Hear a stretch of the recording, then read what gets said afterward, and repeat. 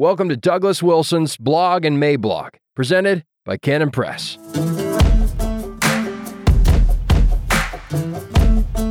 Christian nationalism and other things that scared at us real bad. Monday, July 11th, 2022. Introduction. If you are an evangelical, you believe that Christ gave us the task of proclaiming the gospel of Christ to others in the hope of persuading them to repent of their sins and believe the gospel. If you still have the name evangelical, but you don't believe that anymore, then you need to figure out how to respond to those Christians who do still believe that the Great Commission, the way Jesus gave it, applies to us today. One of the things you can do is rename whatever the heck it is you're doing, that outreach light stuff, and call it missional, and then you can turn around and accuse the old-timey Christians of being Christian nationalists. Sounds pretty bad, right? But before defending Christian nationalism, there really are some appalling and blasphemous images out there in the fever swamps of the screwy right. And I can say this because I've seen them. If you look over to the immediate right, you will then be able to say that you've seen them also. But if you take a look at the image right below that, the one that says that the repeal of Roe is all about imposing quote unquote Christian nationalism, and which therefore relegates all responsible pro-lifers into the same category as the nutters, you have to acknowledge that this is standard operating procedure for the left, from their fever swamps to the very central corridors of all their accumulated power. And this means that they have no one to blame but themselves for what is now coming to harvest.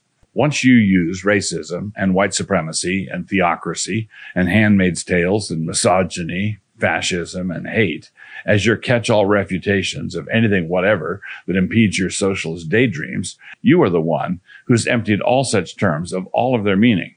And once those terms don't mean anything anymore, you can't be surprised that, well, they don't mean anything, at least not to anybody in a debate with you. Once you have flattened everything with your cancel culture steamroller, don't turn to us and complain about how flat it all is. Yes, it was easy for them to react to Trump like he was a dangerous lunatic. But never forget that when Romney was the candidate and McCain before that, they got exactly the same treatment from the anointed purveyors of cultural sunshine and uplift, who never met a disagreement with them that wasn't fascism. So there really are some crazies on the right. There really are. But the only people who should be allowed to criticize them would be those who believe that dictionaries ought to contain definitions that are basically stable and not susceptible to facile weaponization by the left. Quote, hate is not a family value, close quote. Well, whoever said it was? This means that our rule of thumb means that to qualify as a legitimate critic of right-wing loons, you need to be Ted Cruz or to the right of Ted Cruz.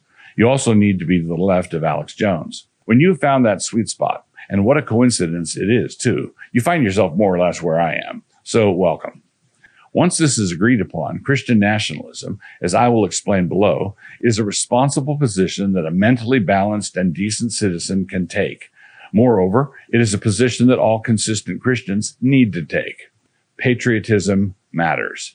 This is a position that can actually be adopted without garnering that wild glint in your eye, the kind of glint that tells your fellow passengers on the subway to steer clear. Christian nationalism is not the idea that America has replaced Israel as God's chosen nation. None of that nonsense. Quote, everything here is either better or worse than Dimble, said Ransom. Dimble, whose tone had become a little impassioned, stopped and looked towards him. He hesitated and, as Jane thought, almost blushed before he began again. You're right, sir, he said with a smile. I was forgetting what you've warned me always to remember. This haunting is no peculiarity of ours. Every people has its own haunter. There's no nonsense about a chosen nation. We speak about Logos because it is our haunting, the one we know about. C.S. Lewis, That Hideous Strength. So, are you ready for a lucid and level-headed defense of Christian nationalism? Are you willing to walk with me through the basic arguments? Are you willing to take my hand? Come, let us reason together. A Mother's Day card fiasco. Suppose a man goes to the Hallmark store to buy his mom a Mother's Day card. While browsing in that aisle, he notices another man selecting a card that impudently says, to the best mother in the world. Does he have the right to knock the card out of the other man's hand and start a fist fight with him there in the store because that twerp falsely claimed that his mother was the best one in the world? This is not a trick question. No, that would not happen. A man who honors his mother rightly knows exactly why another man would honor his mother, even though, and follow me closely here, she is a different mother. A sane patriot who loves his country understands better than anyone else why another sane patriot could love a completely different country. And a jingoist is the guy who starts fights in Hallmark stores. But we, in our pretendy cosmopolitan wisdom, decided that we should try to get people to respect and honor other cultures by insisting that they learn how to disrespect their own. But that is not how it works. In our purported wisdom, we have thought that if we only teach all the little American kids that their mother is not so hot, and that there are many things about her behavior over the years that have been really pretty sketchy, then harmony and peace will break out all over, and all the little white supremacists under our charge will suddenly realize how wonderful all those other mothers are. We have thought that the way to instill respect for the cultures of others is by ingraining a contempt for our own. But that is not what you actually get. What you get is backlash, a recoil. What you get is white boy summer, and it is your own stupid fault. Quote, "Then the idiot who praises with enthusiastic tone every century but this and every country but his own." The Mikado. A biblical requirement. The fact that it is possible for a man to make an idol out of his marriage and family, and it is possible, does not in any way give us permission to abrogate the requirement that a husband love his wife as Christ loved the church. Ephesians 5:25. Our duties are assigned to us by God in Scripture and are not to be reverse engineered from the errors, sins, and faults of others. Say that another man has his wife up on a pedestal and is living in a world of blurry romantic conceits. What is that to you? You must still love your wife as Christ loved the church. John Lennon may have wrecked the Beatles over Yoko, but that is no reason for you to wreck your marriage by loving your wife less than you were commanded to. The same principle applies to nations. I have certain duties and responsibilities toward my own people. These duties are assigned to me in Scripture, and Scripture also helpfully supplies the boundaries of those duties. As the Westminster Larger Catechism helpfully teaches us, my duties toward my people, my nation, my culture are subsumed under the fifth commandment. We are plainly told to honor our father and mother so that our days may be long on the earth. Ephesians 6:2-3. And we are also told that whoever loves his father or mother more than Christ cannot be a Christian. Luke 14:26, Matthew 10:37. Wait a minute.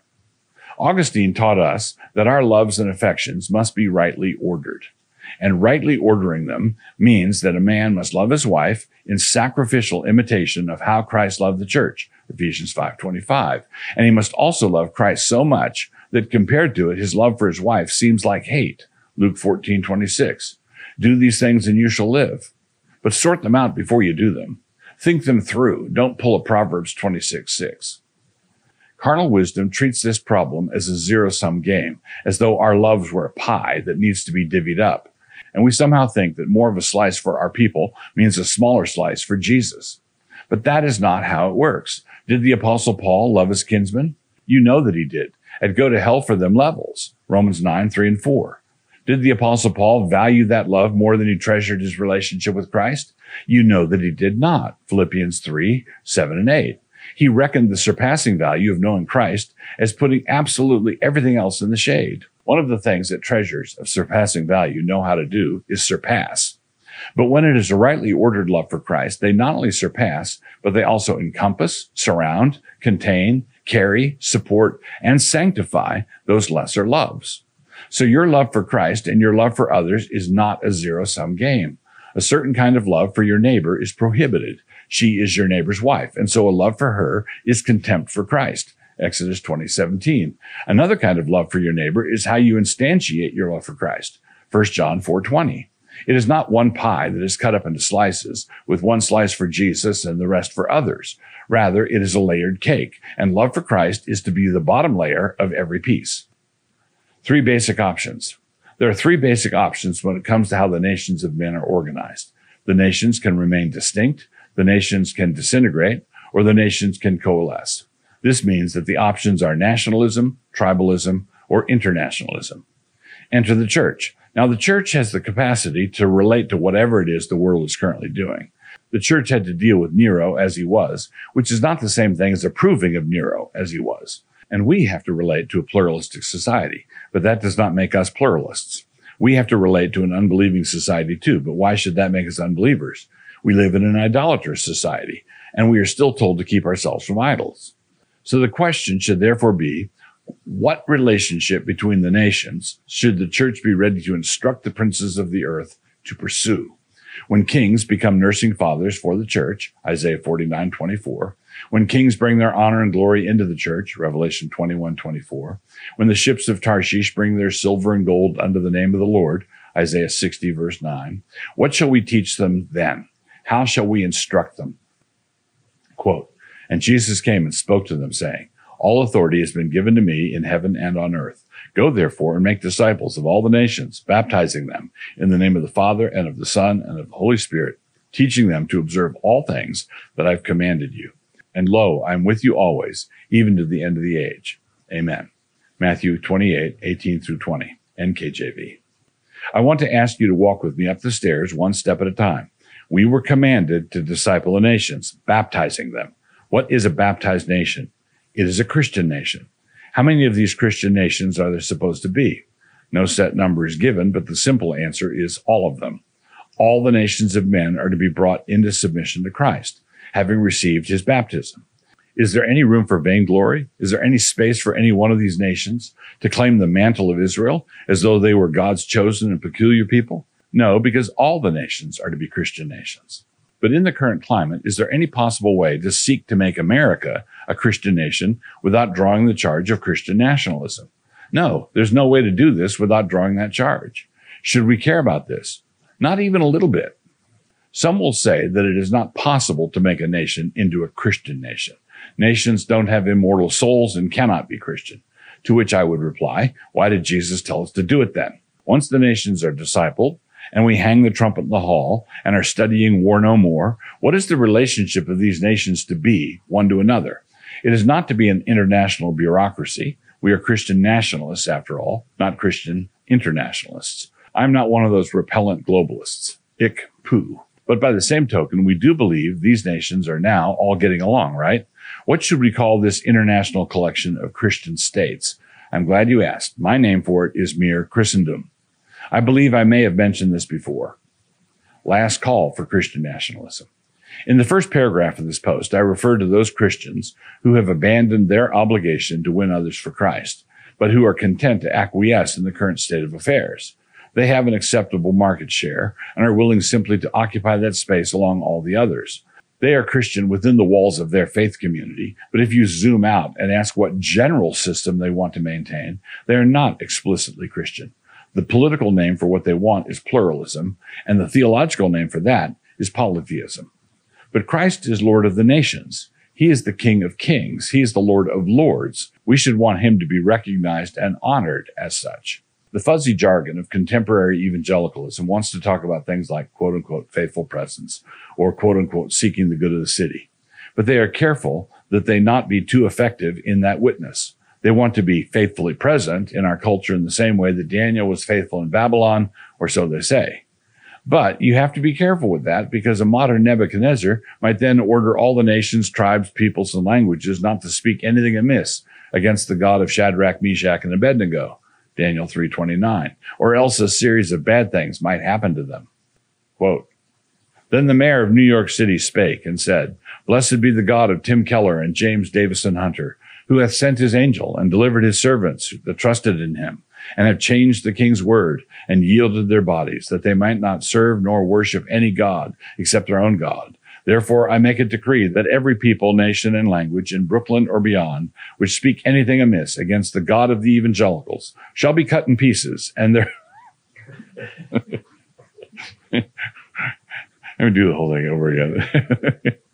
Quote, then the mayor of New York City spake and said, blessed be the God of Tim Keller and James Davison Hunter, who has sent his angel and delivered his servants that trusted in him, and have changed the king's word and yielded their bodies, that they might not serve nor worship any God except their own God. Therefore I make a decree that every people, nation, and language in Brooklyn or beyond, which speak anything amiss against the God of the evangelicals, shall be cut in pieces, and their houses shall be made a dunghill, because there is no other God that can deliver after this sort. Then the king promoted Darrell Hart, Michael Horton, and Abednego in the province of Babylon. Daniel 3:28-30, KJV, slightly edited for the modern reader. Thanks for watching. I wanted to make sure to let you know that Season 4 of Man Rampant is here. For the next few weeks, we'll be posting clips on the Canon Press YouTube channel, but the full interviews are only available on Canon Plus. Check it out at mycanonplus.com/manrampant. And if you haven't joined up yet, you can get your first month for just 99 cents by using promo code MR99.